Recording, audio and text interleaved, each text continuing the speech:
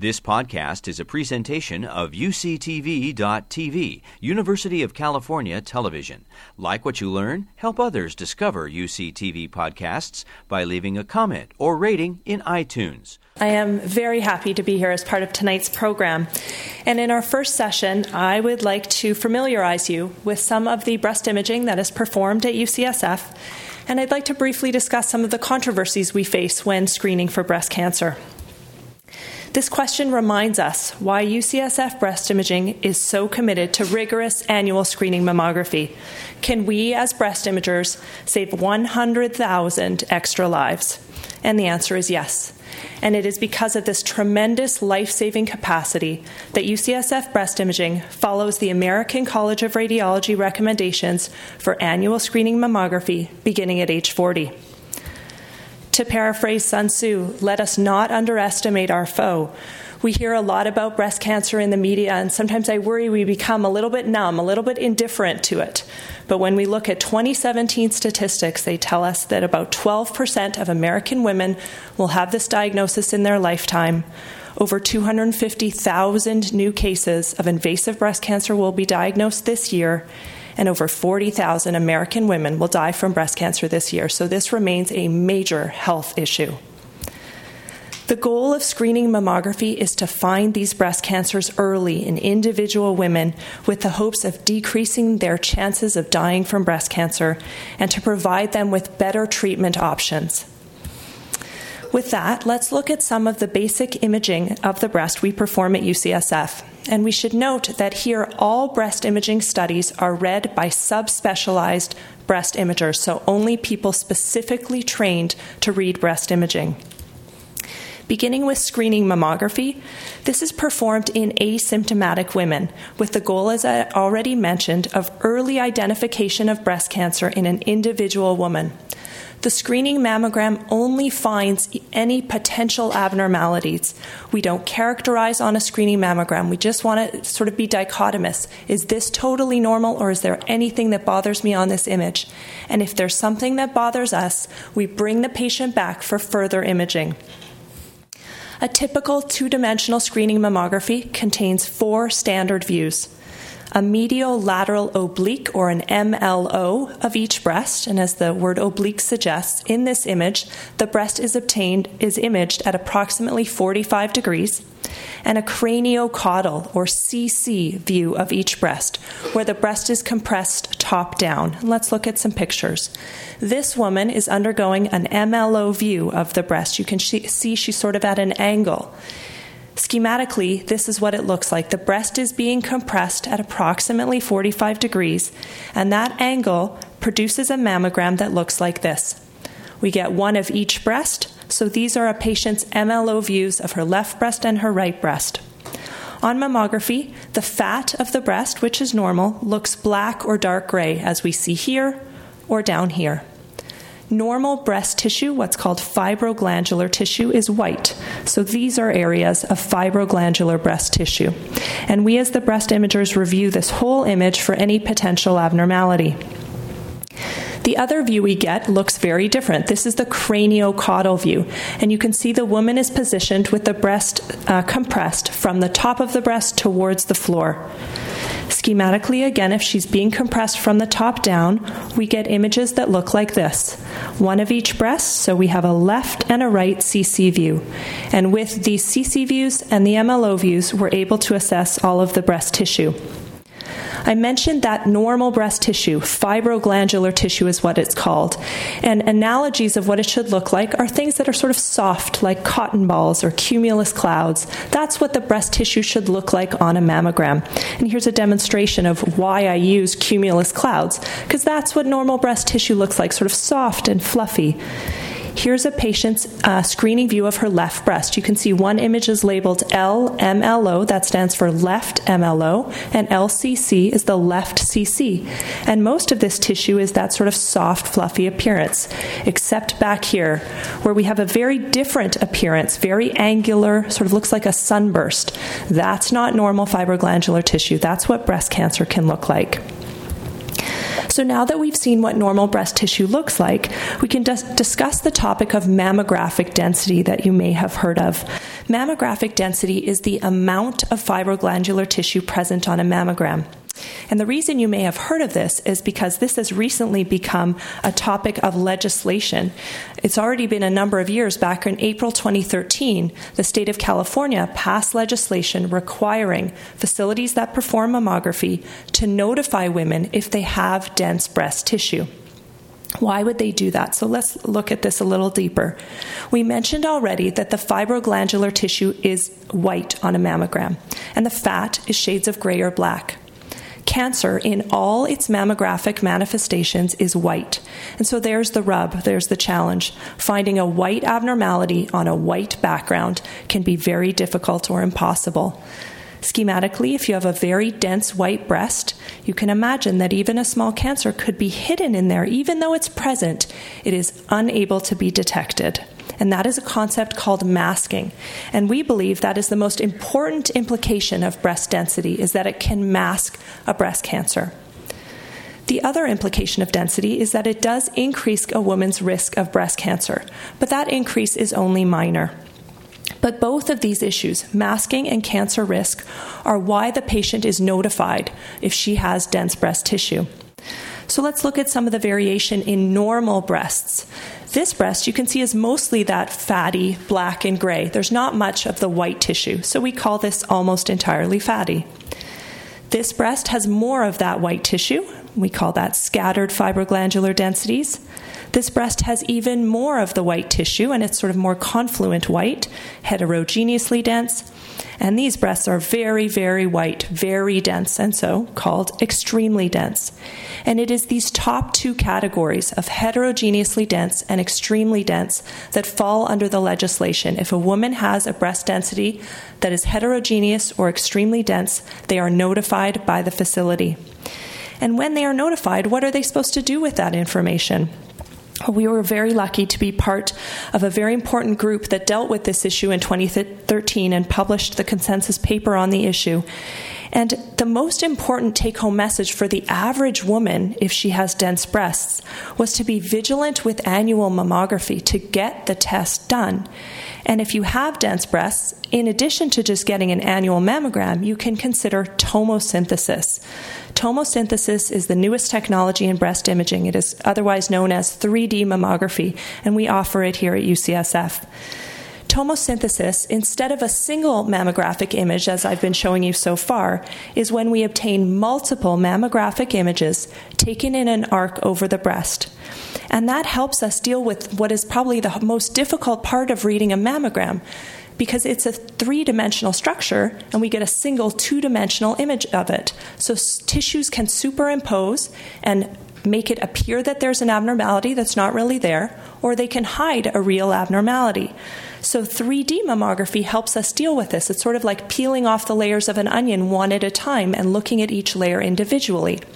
So unlike the prior mammograms I've showed you that was a single image, this woman had 42 slices in her tomogram. I won't show you all of them, but if we just scroll through, you can sort of imagine that we're going through piece by piece. We're going through the breast tissue looking for any abnormalities. Diagnostic mammography is performed in women who have a symptom. So perhaps they feel, or their doctor feels, a palpable lump, or maybe they have discharge from the nipple. Another very common reason to have a diagnostic mammogram is when a potential abnormality, is noted on a screening mammogram. We just mentioned that a screening mammogram is simply to find a potential abnormality. It's the diagnostic mammogram that will help us understand that abnormality. So the goal of diagnostic mammography is, first of all, to confirm if an abnormality is present, and then to characterize it. And we use specialized techniques to characterize these abnormalities. An example of one of these techniques is called spot compression magnification views. And as the name suggests, here we're focusing on the spot or the region of interest. We're not interested in the whole breast anymore. We want to focus in on the area of concern. So here's a spot compression magnification view, and you can see we're not looking at the whole breast. We're just looking at a very small region, but we're focusing in on that region because in this case there's a mass, and that is a small breast cancer. Here's another set of spot compression magnification views, again, not looking at the whole breast anymore. In this case, we were focused in on this area of what's called architectural distortion. If you look at the other areas, they kind of fit with that cumulus cloud or cotton ball appearance, but not within the circles. That's very angular, sort of tethered in appearance. And that's what we call distortion, and that is another potential appearance of breast cancer. One more spot compression magnification, showing another problem we can see in mammography called calcifications. It looks like someone took some salt and sprinkled it on this mammogram. And calcifications are another potential presentation of breast cancer on a mammogram. So that's screening and diagnostic mammography. Moving on to breast ultrasound, which we use every day in breast imaging. Some of the common reasons we perform ultrasound, first of all, to further evaluate a mammographic finding like we've just seen. We use ultrasound as a first-line test in young women who present with a palpable mass, a mass they can feel. And breast ultrasound is also a very elegant and simple way to do breast biopsies. Here are some lesions, some abnormalities seen on ultrasound, and ultrasound allows us to sometimes reassure a woman she has nothing to worry about. So this is a very common thing that's found in the breast. It's just a cyst. It's just a ball of water. And women all the time, especially young women, will come in and very worried that they feel something, and we can reassure them. If we see something like this, they have nothing to worry about. This is benign. Here's another benign mass. This is a solid mass. It's not water like a cyst, but is very benign, very sharply circumscribed, sort of looks like an egg tilted onto its side. Compare those images with something that looks like this. Very different. This sort of looks like a pine tree, vertically oriented, if you will, very angular in appearance, and that's what breast cancer looks like on an ultrasound. Here's another vertically oriented mass. It has this angular margin, again, very concerning. And this is what this patient looked like. And I just wanted to show you this slide to remind you that although the vast majority of patients with breast cancer are women, this is a disease that also affects men. So we do see men in our clinic as well. Breast ultrasound, in addition to being very helpful in the breast, is very helpful in the armpit or the axilla. And when a woman has a breast cancer, we often go into the armpit to see if any abnormal lymph nodes are present. This is what a normal lymph node looks like. It sort of looks like a little kidney bean. It has a peripheral dark rim and a central white area. So that's normal. This is what an abnormal lymph node looks like. You can see the dark rim has sort of taken over this whole lymph node, and the poor little white center has been pushed off to the side. So if this woman had a breast cancer on that side, we would be concerned that there might be breast cancer cells in that lymph node, and we would want to sample it. With our remaining time, I want to touch on the evidence and the issues surrounding screening mammography. Nowadays, we're very focused on the idea of evidence-based medicine, practicing based on research. And there have been over 8 randomized control trials. Those are the most rigorous scientific trials out there. And 8 of them have been done. Now, they were done some time ago, but 8 of them have been done looking at the impact of screening mammography. And when we look at those results and we combine them, the sort of overall answer is that screening mammography is beneficial. And that's very important data. But that's data that shows us that in a scientific trial it works. What's also very important is to know when you put this test in the population, people living their lives, does it make a difference for them? And that's what service screening studies are. They look at a population before screening mammography and after screening mammography. So it assesses the real-world efficacy of this test. And looking at service screening studies and very recent studies, they show a very strong mortality reduction, around 40% mortality reduction in populations that have implemented screening mammography. Very recent data out of Canada looking at their provinces that have implemented screening mammography programs. Overall, again, a mortality reduction by 40%, so hugely impactful changes. So with that data, you would think, we know what to do, but there are multiple and differing guidelines. So the American College of Radiology, what we follow, recommends annual screening beginning at age 40. I sort of think of this like the Nike guideline, just do it. Just get the test and get it every year. A differing guideline is the USPSTF, the United States Preventative Services Task Force. They came out with guidelines in 2009, reiterated them basically in 2016 with very different suggestions. they recommended selective screening for the youngest screening age group, 40 to 49. And we don't have time to get into this in too much detail, but that recommendation worried us. And so we did a review of our data, 25 years of data at UCSF. And we found that in this young age group, the vast majority of women with breast cancer had no risk factors. So this kind of selective screening really concerns us. The USPSTF also recommended starting mammography at age 50, screening every 2 years from 50 to 74, and they noted that there was insufficient evidence to continue screening after age 74. So those were their basic recommendations. When you go into their text, they did acknowledge that screening mammography saves lives, what we've been saying, but they really emphasized the harms of screening mammography. Bless you. I and breast imagers in general don't love the use of the word harms. This is any test, any medical intervention has risks and benefits, and it's important to know those. But to emphasize the harms is probably not where we would go. So I'm going to call those harms, but maybe you want to call them risks, so I'll put that up there too. So one of the harms that the USPSTF emphasized was the idea of a false positive. A false positive is a finding that turns out to be nothing or turns out to be benign after additional testing. And that results in a lot of patient anxiety during that period and inconvenience.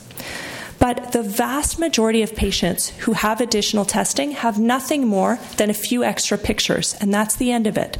A small number need a 6-month follow-up of extra pictures, and a very small number actually need to go on to do a biopsy.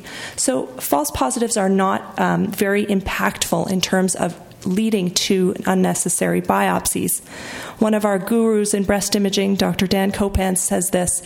He says, screening anxiety is not equal to death from breast cancer. And a lot of breast imagers sort of take this to heart, that it's bothersome to us that a death from breast cancer could somehow be comparable to anxiety from having an extra test. Absolutely, it's anxiety provoking. But is that somehow equivalent or comparable to a life-saving test? And not only do we as the breast imagers feel that way, there's data to show that the American female population feels the same way. This is a study that assessed the attitudes and knowledge of American women who don't have cancer, general population, how they feel about this issue of false positives. And these women were very aware and very tolerant of this issue. They understood that it could happen. Even those women who had had a false positive, it did not seem to bother them. And almost 2/3 of women said they wouldn't let the issue of false positives affect their screening decisions. Another issue that is listed as a harm of screening mammography is the concept of overdiagnosis. This is the detection of a breast cancer that would not otherwise have surfaced in a woman's lifetime. It wouldn't have threatened her life. So basically, it's finding a cancer that wouldn't have killed the patient. There are varying estimates on how much overdiagnosis occurs, but we believe that the estimates are quite low, less than 10%. Either way, whatever your value is, and again, we believe it to be low, this is a theoretical problem, because if we can't decipher on imaging which cancers are going to go on and threaten a woman's life and which will not, which will be indolent, until we can sort those out, at UCSF we're going to try and find all breast cancers. The other thing to note, and we'll hear more about really tremendous treatment options, that the personalized treatment that happens now at UCSF will really minimize any overdiagnosis that occurs. One more harm to think about is the issue of radiation-induced malignancy. And that's fair. Mammography has radiation. Lots of medical tests do. We need to be cognizant of it. But to put that in context, a 2-view mammogram, a screening mammogram, has approximately the same radiation of 2 months of normal background or a transatlantic flight. So we definitely need to be cognizant of radiation exposure, but it's sort of, a mammogram is the same as flying to London. So that's sort of the degree of radiation you're being exposed to. So with those harms emphasized, these are the USPSTF guidelines. The American Cancer Society recently came out, and they kind of came somewhere in the middle between the American College of Radiology and the USPSTF. They said age 40 to 44, a woman should have the sort of choice to choose if she wants to begin. 45 to 54, a woman should undergo annual mammography, and over 54 can either switch to biennial mammography or continue annual mammography. And so, with all these differing guidelines, what should the average risk woman do? And I agree with all of these groups who are focusing on informed decision-making by individual patients. I think that's true.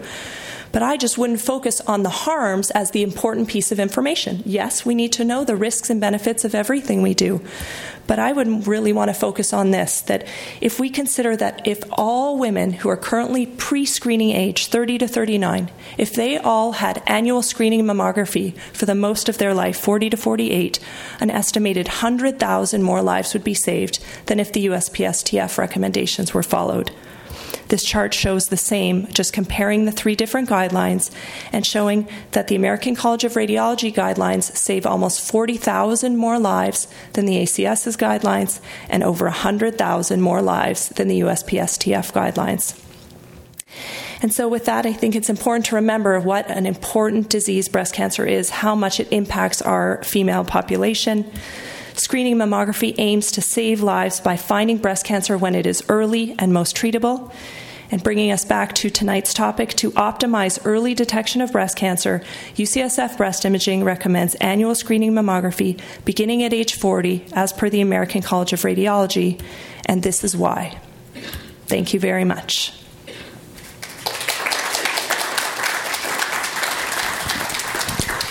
Thank you for allowing me to speak to you this evening. I am so honored to have Dr. Joe and Dr. Price as my colleagues. I can't tell you how much time I spend in breast imaging. I should basically have a clinic in their in the reading room, because I spend a tremendous amount of my day just going over films and working out patient care and treatment planning with my wonderful colleagues.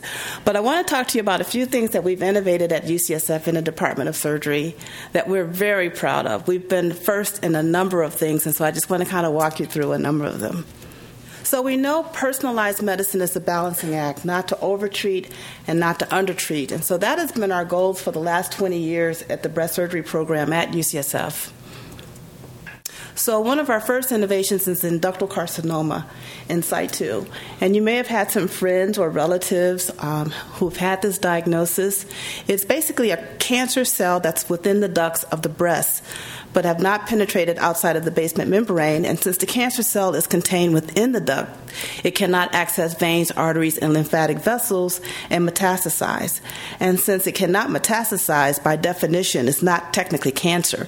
So you'll hear the terms intraductal cancer, non-invasive cancer, non-infiltrating cancer, stage 0 cancer, and precancer. All of those terms mean ductal carcinoma in situ.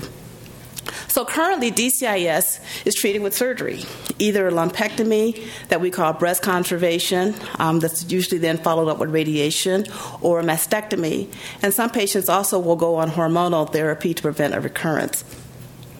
And this is the standard paradigm, how the evolution of a normal cell to a cancer cell, that it goes from a normal cell to an atypical cell to carcinoma in situ. Again, that's a cancer cell that's contained within the ducts, to stage 1 breast cancer, to stage 2 breast cancer, to detectable metastasis, and cancer death. And the theory is that you intervene anywhere in these stages before you get to detectable metastasis, the cancer can be cured. But we know that cancer is not one disease. So this was a study that looked at women diagnosed with ductal carcinoma in situ. This is the SEERS data that's sponsored by the National Cancer Institute, that looked at women in the U.S. diagnosed with ductal carcinoma in situ from 1975 to 2012. And with improvements in breast imaging, for example, when I did my residency back in the Stone Ages, we never saw ductal carcinoma in situ. The breast imaging just was not sophisticated enough to identify ductal carcinoma in situ. And now we have excellent breast imaging. And so the incidence of, if you look at the chart on the left, this is the incidence of ductal carcinoma in situ. And if you look at the middle line, that's for all ages. And you can see that there was a steady increase in the incidence of ductal carcinoma in situ from 1975 to 2012. But when you look at the other chart on the right-hand side, that's the incidence of invasive cancer. And again, looking at the middle line, for all ages, there's not a concomitant increased incidence of invasive cancer.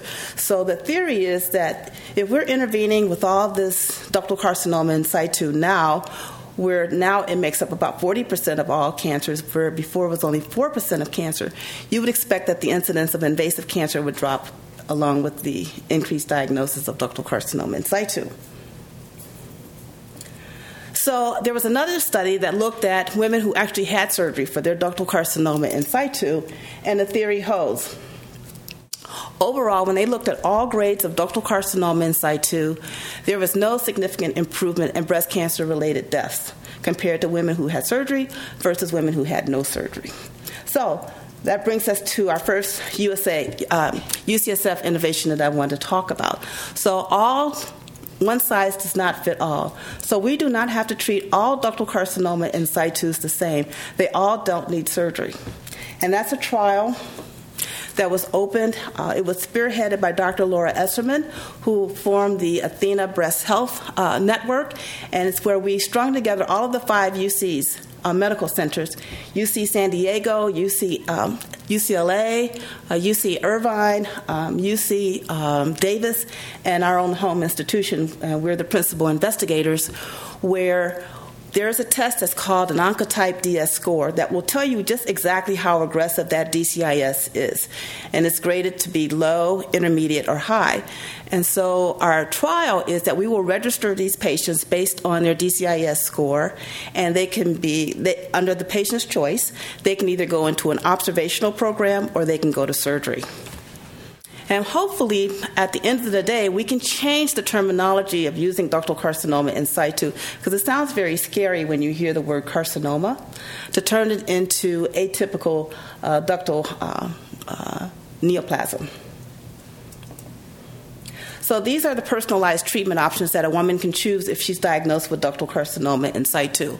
They can undergo active surveillance, and that's when we have them come in every 6 months for a clinical breast examination and a mammogram. That can also include a breast MRI if it's indicated. We can add hormonal therapy like tamoxifen, which we know will decrease their risk of recurrence by 50%. Or they can undergo lumpectomy with no radiation. And again, with plus or minus hormonal therapy. They can have the lumpectomy plus radiation therapy, plus or minus hormonal therapy, or mastectomy, again, plus or minus hormonal therapy. So there's 8 personalized treatment programs for women based on their Oncotype DCIS score.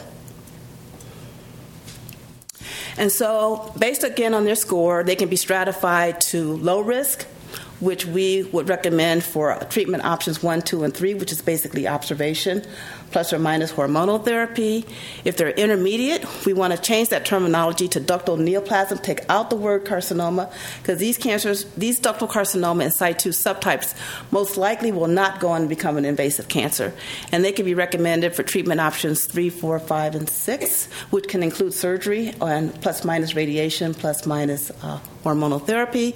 And if they are high-risk cancers, high-risk ductal carcinoma in situ with an approximately 20% chance of developing an invasive breast cancer in 20 years, we're going to recommend surgical management for those patients.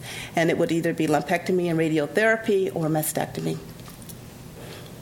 So that's an ongoing registry that we have now. We're hoping to change the paradigm of how ductal carcinoma in situ is managed in this country. And I have to tell you, we have women flying in from all over the country to participate in this registry. It's been fabulous.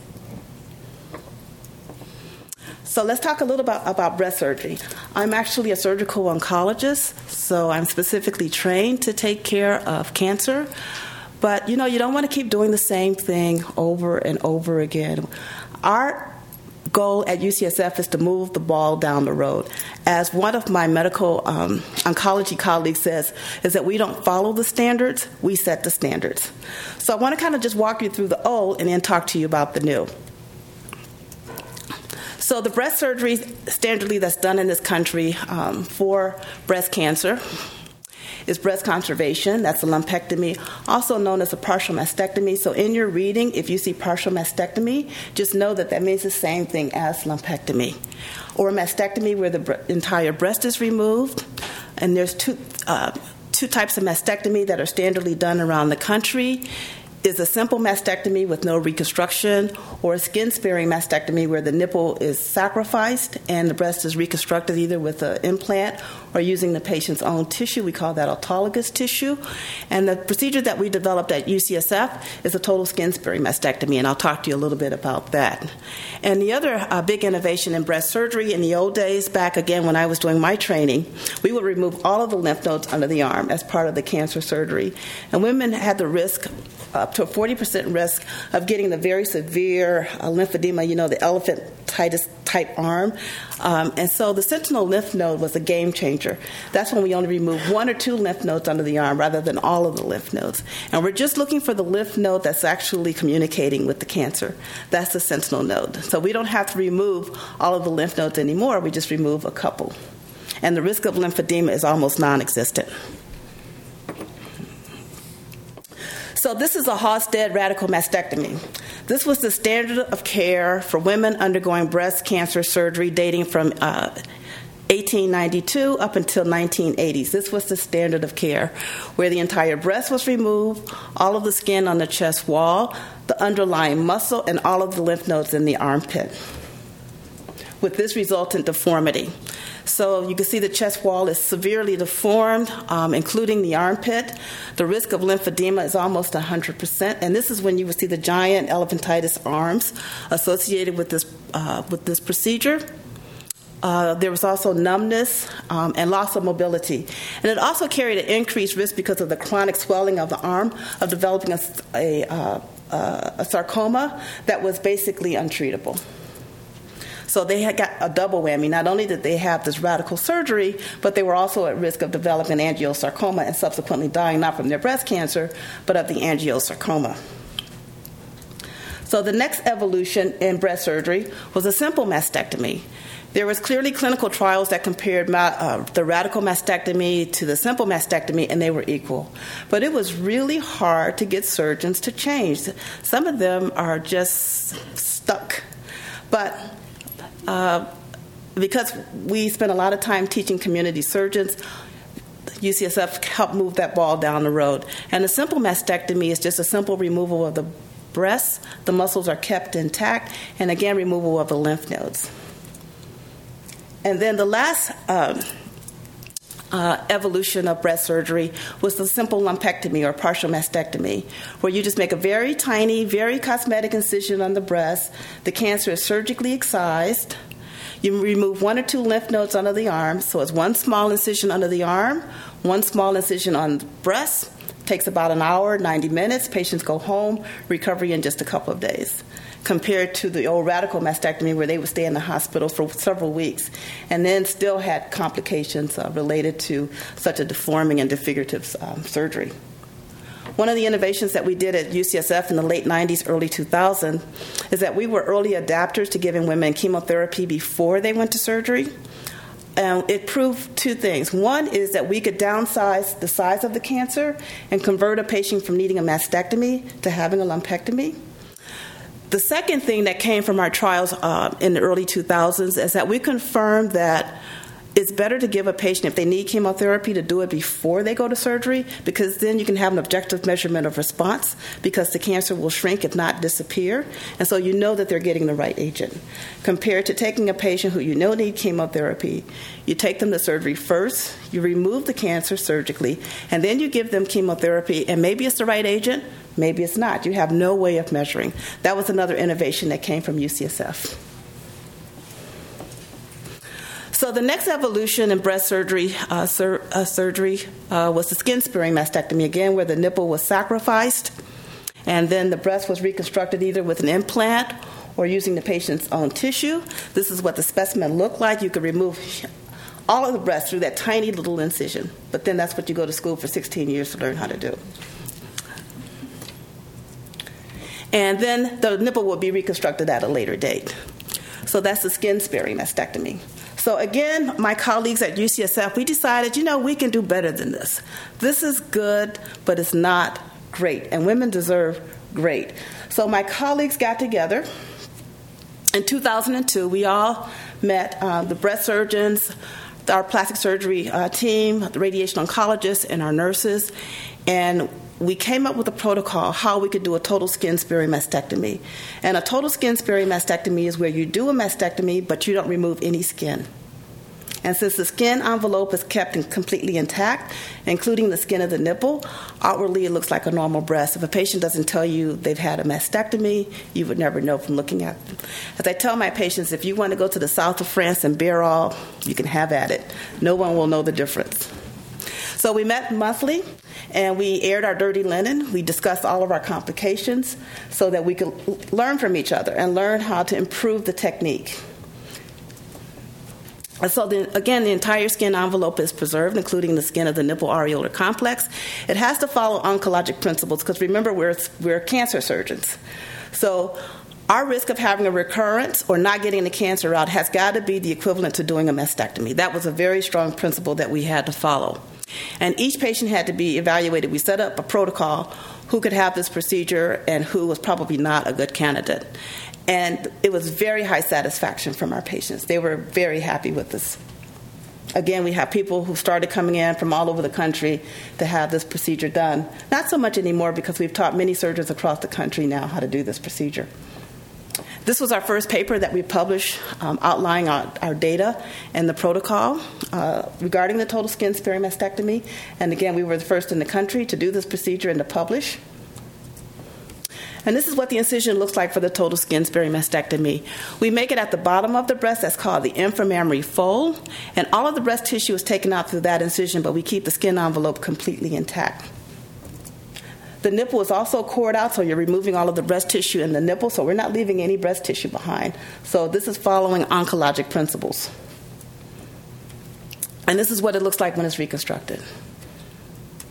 So we've come a long ways from the old radical Halstedian mastectomy to now the total skin sparing mastectomy. So then we had another problem we could tackle. Well, when we initially did this, we only did this in relatively small-breasted women. And we said, large-breasted women deserve to have this procedure too. So again, we put on our thinking caps and got back together and said, how can we tackle this problem? Because, women with large breasts, they like to preserve their skin and nipple as well. But the problem with large breasts doing this procedure is that it's really hard to get the upper breast out through that lower incision. Because there's so much skin to preserve, there was increased risk that the nipple and areolar complex would not survive with the skin because of inadequate blood supply.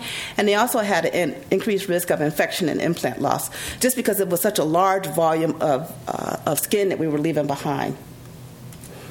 So we solved this problem as well. We turned it into a 3-stage operation, where the first operation is the lumpectomy or partial mastectomy with a breast reduction. You just make the breast smaller so that you're not dealing with so much skin. And then we put in a temporary implant that's called a tissue expander to allow 6 months for the skin to get used to its new blood supply. Now there's this much smaller breasts. And then after the 6-month wait, we take the patient back and do the total skin sparing mastectomy. So we've even now solved the problem of how to deal with large ptotic breasts. So another innovation that happened at UCSF with my breast imaging colleagues, and we work hand in glove, is same-day imaging clinic, or we call it SDA. And it's a collaborative clinic with breast surgeons, the nurse practitioner, the breast radiologist, to resolve a clinical problem in one clinic visit. I'm sure some of you have had a mammogram, went in for your screening mammogram, it was read abnormal, you had to wait 2 to 3 weeks to go back for your workup, and then another 2 to 3 weeks if you needed a biopsy. But we try and accomplish all of this in one clinic visit. So these are the clinical problems that we try to tackle at SDA. If you have an abnormal mammogram, abnormal ultrasound of the breast or the armpit, or what we call the axilla, an abnormal breast MRI, a breast mass or breast pain, breast cancer, and we also use it for surgical planning.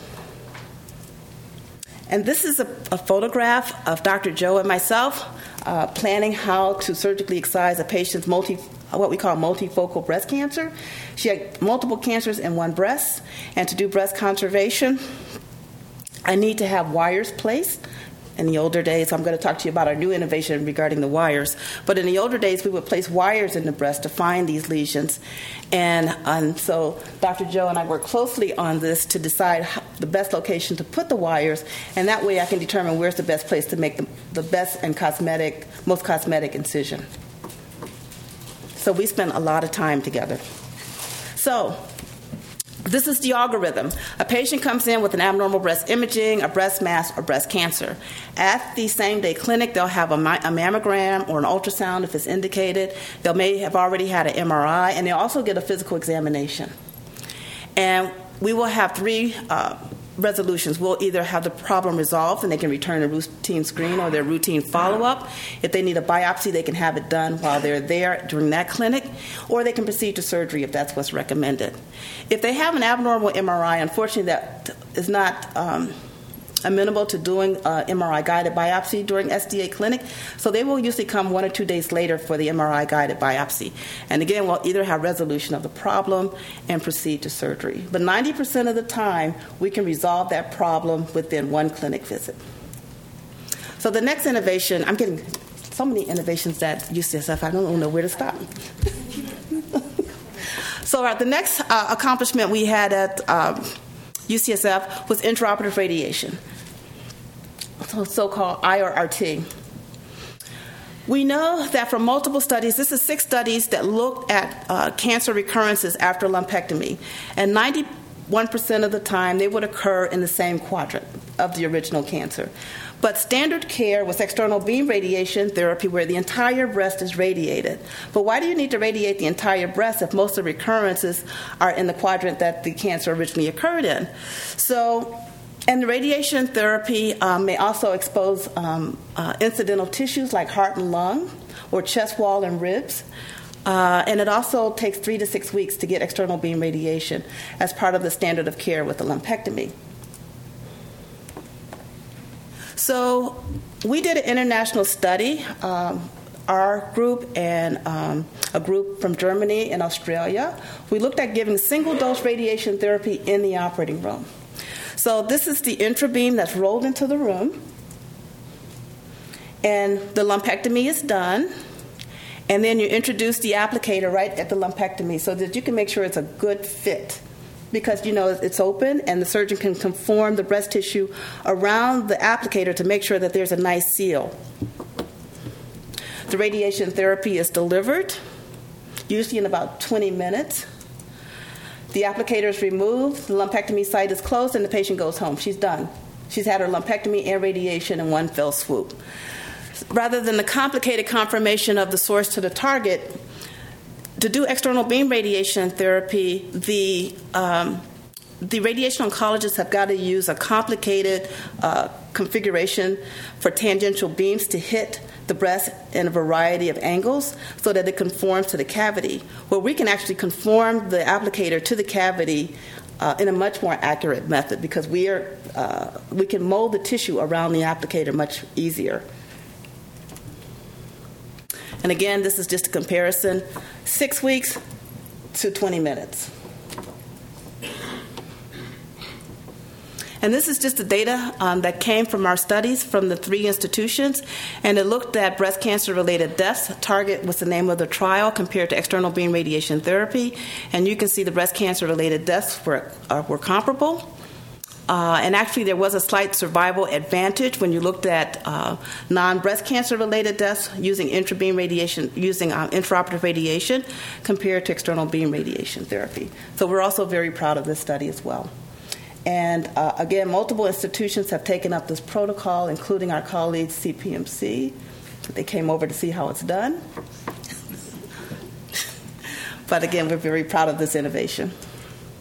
And it's also very cost-effective when you compare the cost of intraoperative radiation therapy compared to external beam radiation. So the last thing I want to discuss is our most recent innovation, and I think Dr. Joe is going to touch on it a little bit, is Syntemax seed localization for non-palpable lesions for surgical excisions. So these are either lesions that are suspicious for cancer or they're cancer, but we can only see them on mammogram or ultrasound, but I can't feel them. So that means I can't feel them in the operating room either. So I need a method to identify the location so that I can surgically excise it. And you saw in that previous film, we would place wires. Let me go a little bit forward. So this was an example of what would be a non-palpable cancer. It's pretty small. And so there is no way that I'm going to be able to feel that in the clinic or in the operating room.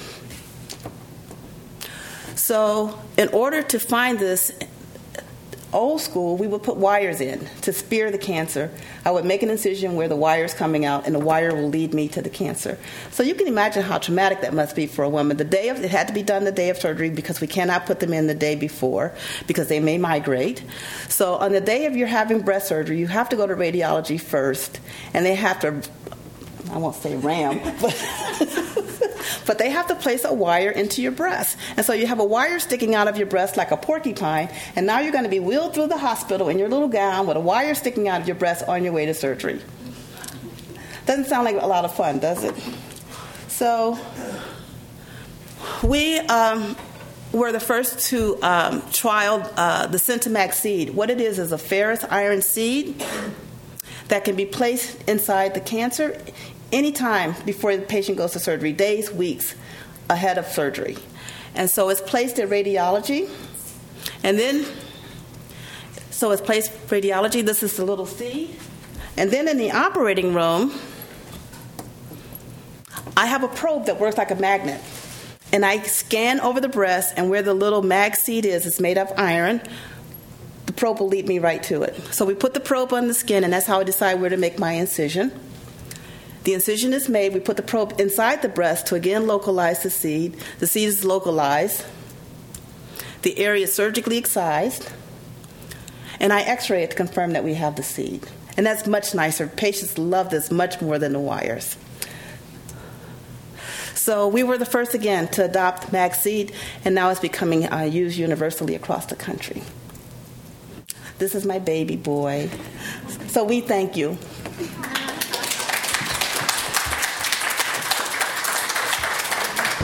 Thank you, Dr. Ewing. We're going to just switch over to another presentation. So I think theme of the evening, you're hearing a lot of firsts at UCSF, so I'm going to share some with you as well. So I get to end the session tonight with my talk, which will focus on advanced breast imaging techniques. And it will focus primarily on MRI techniques and also sharing with you some of the new exciting research that's happening in radiology. And as Dr. Ewing mentioned, we all work very closely together, and we really view our clinics as kind of one extended clinic. It's just as she will consult with me about her patients. If I have a patient with an abnormality and I sense that she could use a breast surgical consultation, I walk over to them and say, hey, can you see one of my patients? And we pass patients back and forth all the time. So with that, we're going to move now to precision imaging again and talk about advanced breast techniques. Message is that UCS Radiology provides high-quality advanced imaging to optimize early detection. Dr. Price very eloquently explained how we do that with mammography and ultrasound. I'm going to talk about doing that with breast MRI, and also treatment monitoring of breast cancer. So in terms of what we're going to cover, personalized imaging with MRI, I'm going to touch on just a few applications. There are many applications of breast MRI, but I'm going to focus on some of the cancer applications, which is screening for high risk, evaluating local extent of disease, and monitoring response to therapy. And then also talking about advanced methods for biopsy and pre-surgical localization of tumors, just to expound a little bit more on what Dr. Ewing had mentioned. And then just to close on some new imaging technology we have, and that is dedicated breast PET. So very exciting. So starting with personalized imaging with breast MRI, just to introduce you all to how it's performed. Most MRI is actually performed with the patient lying on her back. But when we do breast MRI, we have the patient on her stomach. We want the breast to not be distorted. So we actually have her on her stomach in prone position. And we also put the patient feet first entry. So instead of going in with her head first, we do feet first. And that has a couple of advantages. It reduces claustrophobia. We can better monitor the patient. And also when we do procedures, the patient is closer to us and easier to access. We do need to give contrast if we're looking for cancer. If it's an implant evaluation, we actually don't need contrast for those kinds of MRIs. But if it is a cancer evaluation, we do need the gadolinium contrast, and that's because the cancer has vascularity that lights up with the gadolinium. And then there is a dedicated device called a coil. This is thought of as a radio receiver antenna. You need the coil in MRI. This is to maximize your signal and to get good spatial resolution. What that translates to is a prettier picture, a better picture, so that we can make a more accurate diagnosis. Now, this is a translational research success story and another first. So UCSF uses the Sentinel breast coil. And the reason we like this coil, it has an open design. It's easy for us to put a patient in it. It is more comfortable than most coils. It also has movable elements. What this means is I can customize per patient. So this is part of that personalized imaging. It's just very practical. Women come in all different sizes, as Dr. Ewing showed us. So not one size fits all. So this coil, we can adjust the detectors up and down and side to side to make sure that we have the best fit. And the best fit means the best imaging. This is something that was brought to us through research, actually. Dr. Nola Hilton is one of our MR research scientists, and she bought this coil initially through her research funds. She had collaborations with folks in Canada who built it. We were the first in the United States to have this coil, and we actually got to help them develop it. And it increased our throughput for our clinical imaging, MRI and MR breast biopsy, so much so that it became the routine. So it is currently our routine coil for all our clinical work, but it did start out as a research coil. In fact, I joke with Dr. Hilton that once she let us get our hands on it, she couldn't have it back anymore. So we had to get a second one. So we have 2 of them now. This is a good time to mention all scans are not created equal or performed equally. So an MRI is an MRI, not true. At UCSF, we recognize the importance of excellent image quality. I think Dr. Ewing can attest to that when we look at the range of image quality that's available out there. It's important to know what you're doing and what you're looking for. We have expertise available to troubleshoot imaging problems and handle the difficult cases. We kind of specialize in that. If it's complicated, then it tends to come to us. If it were easy, anyone can do it. But if it's hard, that's where we come in. So this is an example of breast MRI technique, and this is a non-diagnostic exam. The reason that is the breast tissue here, the fatty part looks white, and the tissue looks black. This is because the patient had some shoulder surgery. She had a little bit of metal in her shoulder, and that causes artifact. So in the magnetic resonance environment, anything that's magnetic or can be ferromagnetic is a problem.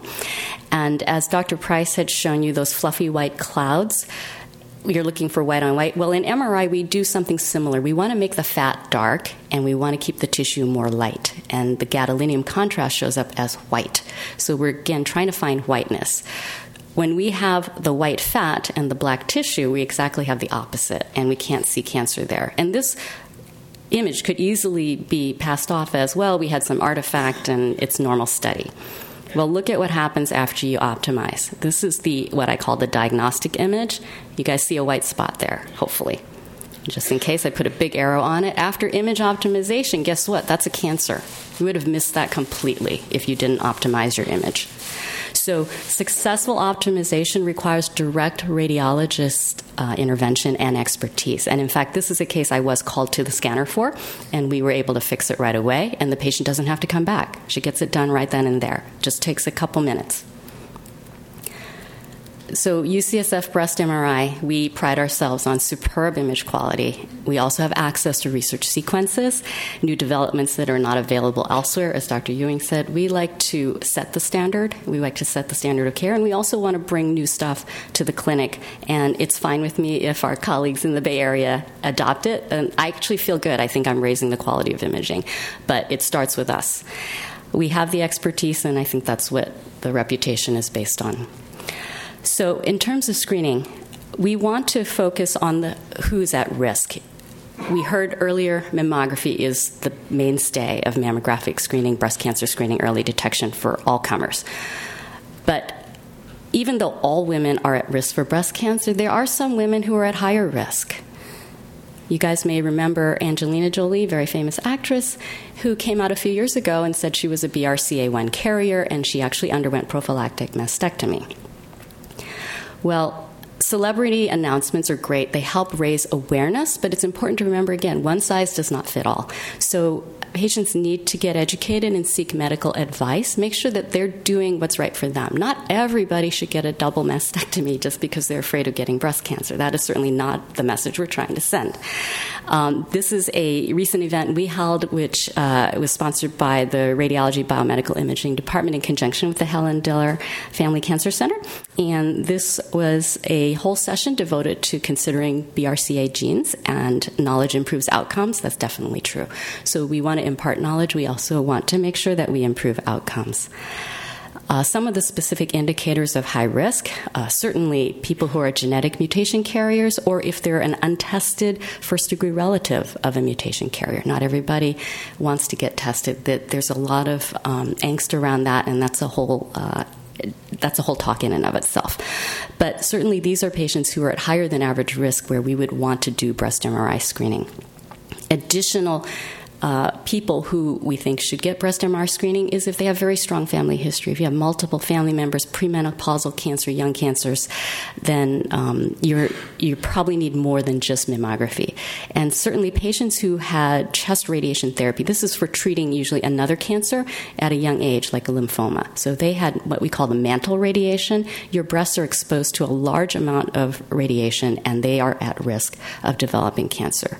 So mammography gives a very small amount of radiation. We don't think those patients are really truly at risk from a radiation-induced breast cancer, but people who were treated with radiation therapy, this is a much, much larger dose. Those patients are at risk. So those people are in the green. I want to note that all of these people should be getting breast MRI screening in addition to mammography. So the two tests go hand in hand. A second group, these people are also at higher than average risk, not quite as high as a genetic mutation carrier who are in the green, so they're in the yellow just to separate them out as another group. But these people also can consider MRI screening. They have a strong family history, or they have LCIS or atypia, so they've had a prior biopsy showing atypical cells, some risk markers, and people who've had a personal history of breast cancer. Again, we found in studies that in this group, the yield of MRI is actually equivalent to the yield in the BRCA carriers. So MRI is very effective. Now, we mentioned earlier in this session, people with dense breasts do also have an increased risk for cancer, but that is a minor risk factor. So just dense breasts alone are not, that's not currently one of our recommendations for getting MRI screening. So remember that MRI screening is adjunctive to mammography. At UCSF, our approach is to alternate them. So we do some type of screening test every 6 months. The patients often are seeing their clinician as well in the high-risk clinic, and so we alternate MRI and mammography. Now, moving on to another cancer indication, one is evaluating extent of disease. This is a patient who already has cancer, so we are leaving early detection. Now we've detected a cancer. How do we use MRI? Well, MRI can be very valuable to see things that we can't see well at mammography, such as chest wall structures. If there's many sites of disease, especially if the tissue's kind of dense, we may not be able to see multifocal disease or pick it up as well. MRI is much more sensitive. Lymph nodes. We can see some axillary lymph nodes at mammography, but MRI as a 3D technique will lay out the entire chain for you. And sometimes there's unsuspected cancer in the other breast, often, again, because it's masked by dense tissue, so MRI may pick that up. So here's an example where MRI is showing more disease. And we know from studies, again, that compared to mammography, MRI is more accurate. So the mammogram shows calcifications, which are marked actually by those two biopsy clips marked by the orange arrows. MRI, in contrast, shows a mass and also extensive abnormal enhancement that we call NME, or non-mass enhancement. So there's a very extensive area of abnormality that happens to surround those two clips, so we know we're in the same place. It's just that MR is showing you a lot more. The mammogram showed you the tip of the iceberg, so to speak. This is another patient who unfortunately had fairly extensive disease. We see that she has multiple sites of tumor in the breast and also axillary adenopathy shown in the circle. And these are very large lymph nodes that are quite deep. And again, we probably would see part of that on a mammogram, and if we targeted our ultrasound probe, we could find them. But in MR, we can see the relationship and also what the relationship is of the nodes to the pectoral muscle.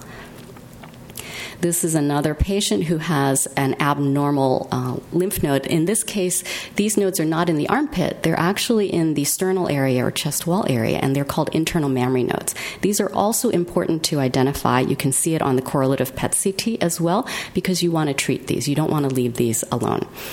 And that's the cancer that correlates with. Now, Dr. Ewing mentioned that we give neoadjuvant or chemotherapy treatment up front to downsize the size of tumor before we surgically excise. And MRI is wonderful for monitoring response in this setting. So here is a patient example where at baseline, we get an MRI, we see a substantially large-sized tumor, and as the patient is being treated over time, we can monitor and see if the treatment is working. And here nicely, you see that the treatment is working because the tumor is shrinking. And by the third time, it's barely perceptible, and by the time we're ready for surgery, what we call the pre-surgical MR, there's nothing left. And this is what we call a complete response by imaging. The patient still goes on to surgery to ensure that pathologically the tissue truly is free of tumor, but the MR can give you a good sense of how the patient's doing. And that way, if it's not working, the surgeons and oncologists know earlier. So MRI is actually quite a good marker for monitoring disease and also predicting survival. So this is another UCSF-led effort. This is a multi-center trial of therapy and using MRI, but Dr. Hilton was able to show that a marker called functional tumor volume can not only predict treatment response, but also recurrence-free survival in these patients. So this is where imaging can give you insight into the future. So talking about MRI leads me to advanced methods for biopsy. Dr. Price talked about ultrasound. We also can do biopsy under MRI. And this is how it's done. It's similar to the imaging. The patient has to be on her stomach in a prone position. But instead of the closed-off coil we use for imaging, we have to have an open one. And that's for obvious reasons. We need to be able to access the breast tissue. We usually have some type of grid compression device, and that's to help us localize the correct square or spot to go into. And then there is a special biopsy device that's designed for use in the MR environment that is safe. This is how it looks in real life if you were at the console looking at the image. Again, this is all directed and driven by the radiologist. There's usually some type of fiducial system to mark our boundaries, and then we know where to go with our target. And the patient does all this as an outpatient. This is a procedure that takes less than an hour. She comes in, she gets local numbing medicine. When she's done, she leaves. We can also localize with wires under breast MRI. These are situations where the patient may not be able to get a biopsy and or just needs to go to surgery. If a cancer is visible at mammography or marked by what we call a biopsy clip, then we actually don't need to go through the expense of doing an MR localization. We can actually localize under mammography. So Dr. Ewing mentioned wire localization. This is, these days, we consider old school, but many places this is actually still the standard, and it's a very acceptable standard, so I don't want you all to think that wires shouldn't be used. But the concept is that you have to mark a lesion that the surgeon cannot feel, and this way we ensure that the tumor is excised and ends up in the bucket, so to speak. But we can also localize without the wire, and again, Dr. Ewing mentioned the inducible magnetic seed localization, called MagSeed for short. This is what it looks like. It's just a 5-millimeter seed. It's basically the size of a large biopsy clip, and we can place this up to 30 days in advance in the patient. She doesn't have to come to us hungry the morning of her surgery. She can get this done even a couple weeks before when she's seeing the surgeon for her pre-op visit. So it's a great way to be very patient-centered and decouple the radiology visit from the surgical operation. And then this is the specimen radiograph, again, showing that the seed is out, as is the target biopsy clip. So just a couple minutes of research, if you indulge me. I want to share with you some very exciting new imaging technology that we have, and this is for breast cancer patients. It's called dedicated breast PET. I think people are familiar with the concept of PET imaging, positron emission tomography. We have whole body PET, or PET-CT, at UCSF. We also are very proud to be only one of 2 places in the country that offer dedicated breast PET. This is what the unit looks like. It's actually just a table-sized unit that fits in a regular small room, and the patient lays on her stomach again, and the breasts hang through an opening where the detectors are. The reason we like dedicated breast PET over whole body PET is we can do higher resolution imaging. Remember, with breast cancer, we want to see things in very fine detail. And we can also use a lower dose of radiation, lower dose of isotope. So with a smaller dose and better resolution, it's like a win-win. What's not to like? We can therefore do functional imaging. So with MR, we have a little bit of functional imaging because we're looking at contrast, but with PET, we are looking at specific targets. So usually people image with glucose analogs, so they're looking at metabolism. However, we also now can image the estrogen receptor with fluoroestradiol. So these new tracers are very exciting because they allow us to do very targeted imaging and maybe one day even targeted therapy. This is early results of comparing a breast MRI with the dedicated Mammy PET, breast PET, and we have on top baseline, we see a very large tumor. There were actually two tumors. One was triple negative and one was hormone positive. And then down below is after just 3 cycles of treatment. And we can see that the dedicated breast PET was more sensitive to the early treatment response, and it accurately predicted the subsequent response when we took the patient to surgery. So we think this is very exciting, and it is a current trial we're doing. So this is not routine clinical care. I'm currently talking about research, but we're very excited to be one of the first to do this. So that brings me to the end of the lecture outline, and I hope that we've shared with you all our passion for breast imaging and breast cancer treatment. We would be happy to take any questions, just leaving you with the message again. We do this well, we think, and thank you very much. Okay. Thank you.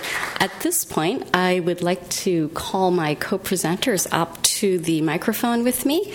I'm going to be moderating our question and answer session. If anyone has a question, just raise your hand and ask away. Go ahead, sir. Doctor, you mentioned your recent BRCA event. At that event, you had a mobile mammogram parked outside. This was tremendously exciting to me to see not only the person operating them, leading the tours, but the response of the people coming out of the event and going on and seeing it. And this looks like a really high-value asset in getting people started, what Dr. Price mentioned, an early awareness of getting screened and how relatively easy it can be. The innovations you have just with the referral process also impressed me. But for people that don't know about it, could you tell us a little bit about your hopes for that? Okay, thank you. So just to paraphrase the question, and thank you for the opportunity, someone who attended our recent BRCA event noted that we did bring our Avon mobile mammography van out to Mission Bay and parked it out front. So this is indeed a great resource that we have. We use this for our underserved population, our county population, where it may not be easy for them to get to the clinic, and this is a way to reduce that activation energy, so to speak, to get a test when you feel fine. So we do use it as an outreach effort, and we're proud that we have gradually increased the volume of screeners that we can do with the van. I should mention, though, that van is actually quite old, and it is on its last legs. We are currently fundraising for a new van, and we're hoping to have a van with tomosynthesis. So if anyone is interested, please come see me after. But that van is a great resource, and we would love to maintain that program. I think it is a way to get the screening, clinic to the patient. So thank you for that. Any other questions? Oh, and just in terms of operations, the van has to be booked in advance, but we run clinics all through Chinatown, the Tenderloin, a lot of places. Whoever wants the van to come, we can set that up, and we send a driver, commercial licensed driver drives the van, and then we have a mammographic technologist that goes on the van, and everything is digital and transmitted digitally. Okay, any other questions? Oh, okay. So in the red, and then we'll come up front. Go ahead. Years ago, I read an article, it wasn't that many years ago, but it was called Cancer Incorporated. And the gist of the article was we spend all this money on the cure, but not the cost. And I know there is research on, what is the cost, but still there seems to be more on the cure, which is very very expensive than trying to prevent if we can never figure out how you can prevent it. So if I am understanding the question correctly, the question is about if we have found the cause for breast cancer and can we prevent it. And unfortunately, we still don't have a true cure for cancer either. So perhaps Dr. Ewing, our surgeon, do you have comments there, or Dr. Price? Yeah. Oh, and please come to the microphone so they can record us. Increasingly, it's becoming a two-pronged approach. It's not just diagnosis and treatment, but it's also prevention. And in fact, we have one of our trials that's looking at how we could intervene early. One is by identifying women who are at risk who may not know that they're at risk, so that we can intervene early. The other, there's a series of nutritional studies that's looked at that it may be a deficit in a certain nutrient like niacin or vitamin C. That if we can identify that nutrient that someone needs to prevent a cancer in their early childhood, maybe perhaps we can intervene and prevent a cancer from ever forming. And there's also a lot of targeted and genetic therapy that's going on. And I'm hoping before I retire that we'll be able to repair genes that we know have a mutation that would increase risk for breast cancer. So it is looking at it for prevention as well as diagnosis and treatment. The diet is what I was... I've heard that sugar, alcohol are... Well, one of the things, most cancers are hormonally sensitive or hormonally positive. And estrogen, a lot of it comes from your peripheral body fat. So the higher the obesity, the higher the risk. And so sugar and alcohol are all tied into that. But there are certain nutrients. You've noticed that kale has become extremely popular. Anytime we start making kale juice, you know we've gone too far. But it's the antioxidants that's in kale and dark green leafy vegetables and certain fruits and vegetables. So we know that antioxidants has a huge impact on cancer prevention. Okay. Yes, go ahead. I just wanted to make sure I understood correctly. Do most breast cancers start with ductal carcinoma? No, they don't. In situ? No, they don't. So the question is, do most cancers start with ductal carcinoma in situ? No, they don't. And just a follow-up, what type of cancer is a 1 hour treatment, or like you said, or one that's more complicated? So the question is, what type of cancer is a 1 hour treatment? Perhaps, are you talking about breast surgery? Like what type of surgery can be done in an hour versus a more extensive surgery? Well, a lumpectomy is pretty simple. It usually takes about 45 minutes to an hour to do a lumpectomy, whereas a mastectomy, especially if we're doing reconstruction, can be a few hours. So it's just the complexity of the surgery that determines how much time we're in the operating room. So lumpectomy can be done within a few hours? Usually less than an hour to do a lumpectomy. It's kind of an impossible question, but I have to ask it. Is there any way to detect lobular cancer before it forms a mass? So the question is there any way to detect lobular cancer before it forms a mass? Would you like to? Sure. We'll let Dr. Price answer. From an imaging point of view, the very educated question, the issue with lobular cancer is that it is very subtle in its growth pattern. It's sort of classically single file, all lined up in a nice, neat row. And that neat nature of it is not what we expect. Cancer is disorganized, so we look for things that are chaotic and different than the rest of the tissue. And so lobular can be very sneaky, as this esteemed question is suggesting.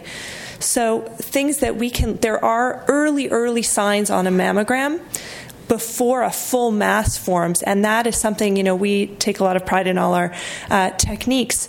We have a very special way that we look at mammograms, comparing our current study to multiple old studies, not just last year's.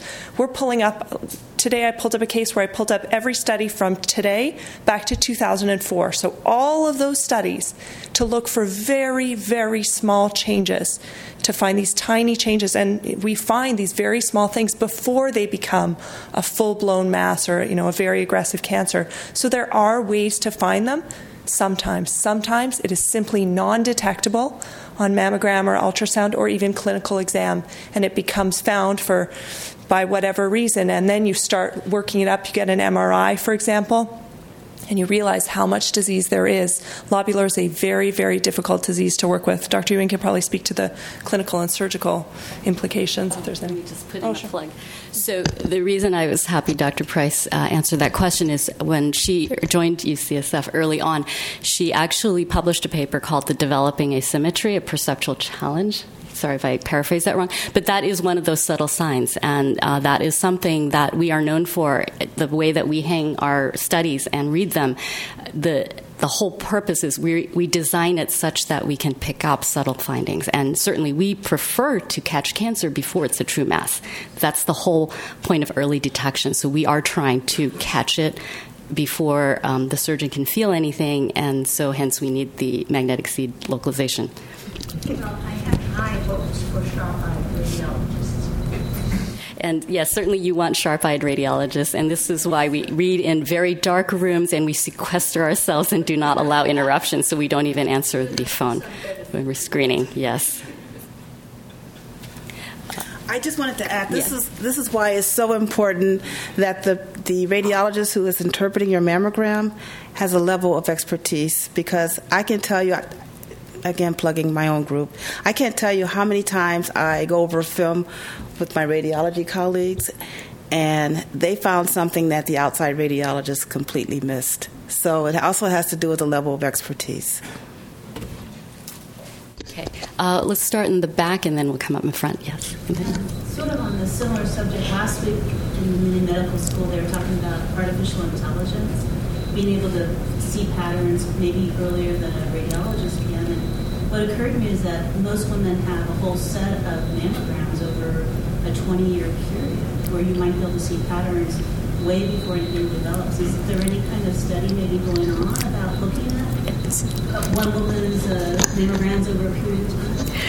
So the question reflects artificial intelligence and how you would apply that, for example, in a screening mammography setting, and, is there a study looking at all mammograms over time?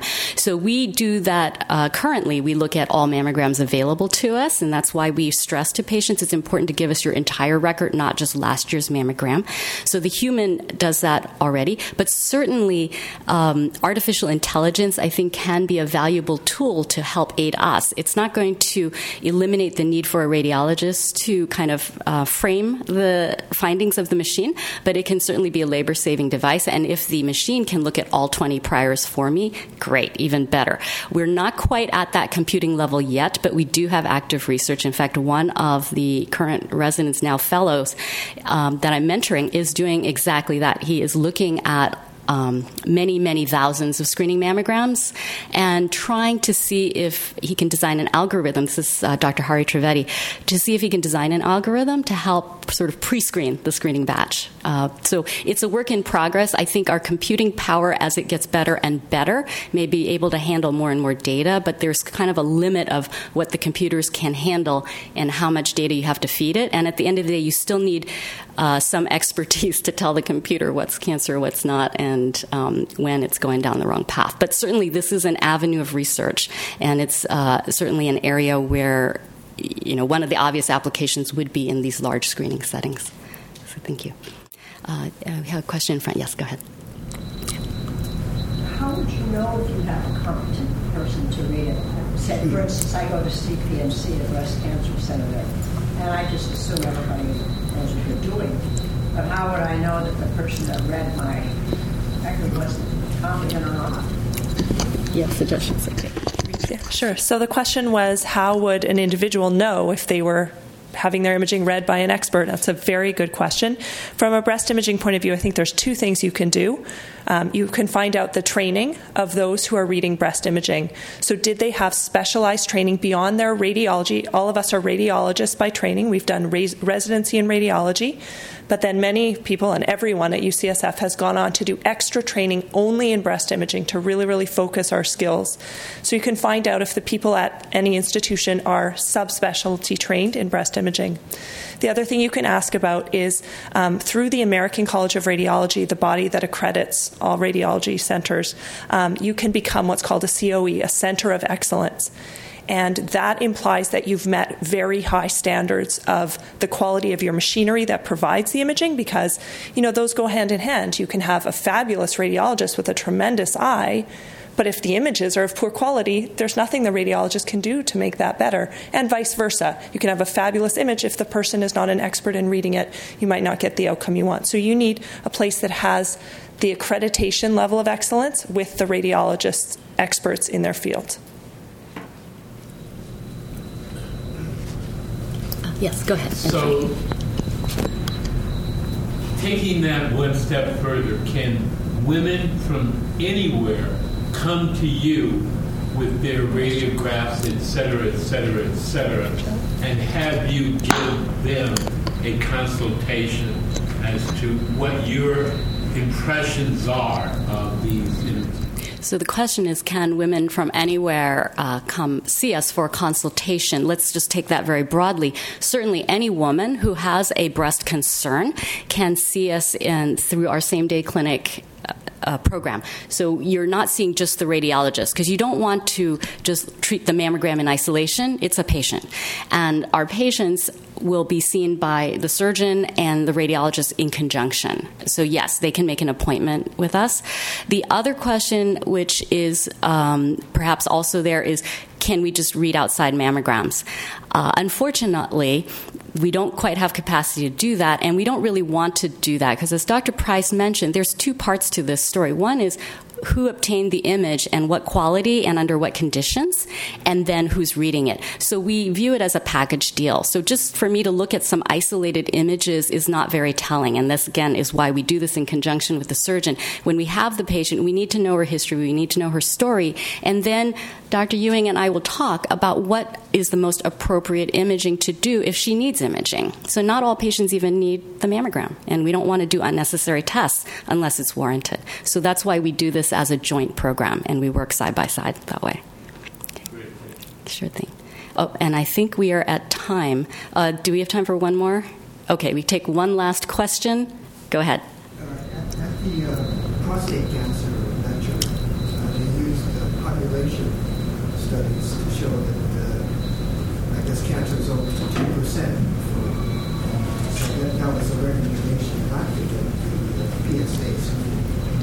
But in that same chart, they said it was comparable to breast cancer, which was only 2%. So why? What's only 2%? It's only 2% of the population have breast cancer deaths. So I think the question relates to a prostate cancer session where the number 2% came up. But in terms of breast cancer incidence, we expect one, and in terms of breast cancer deaths, I don't know that we know that it's 2% of the population. I don't know if Dr. Ewing dies from breast cancer, maybe. But 50,000 die a year. Yeah.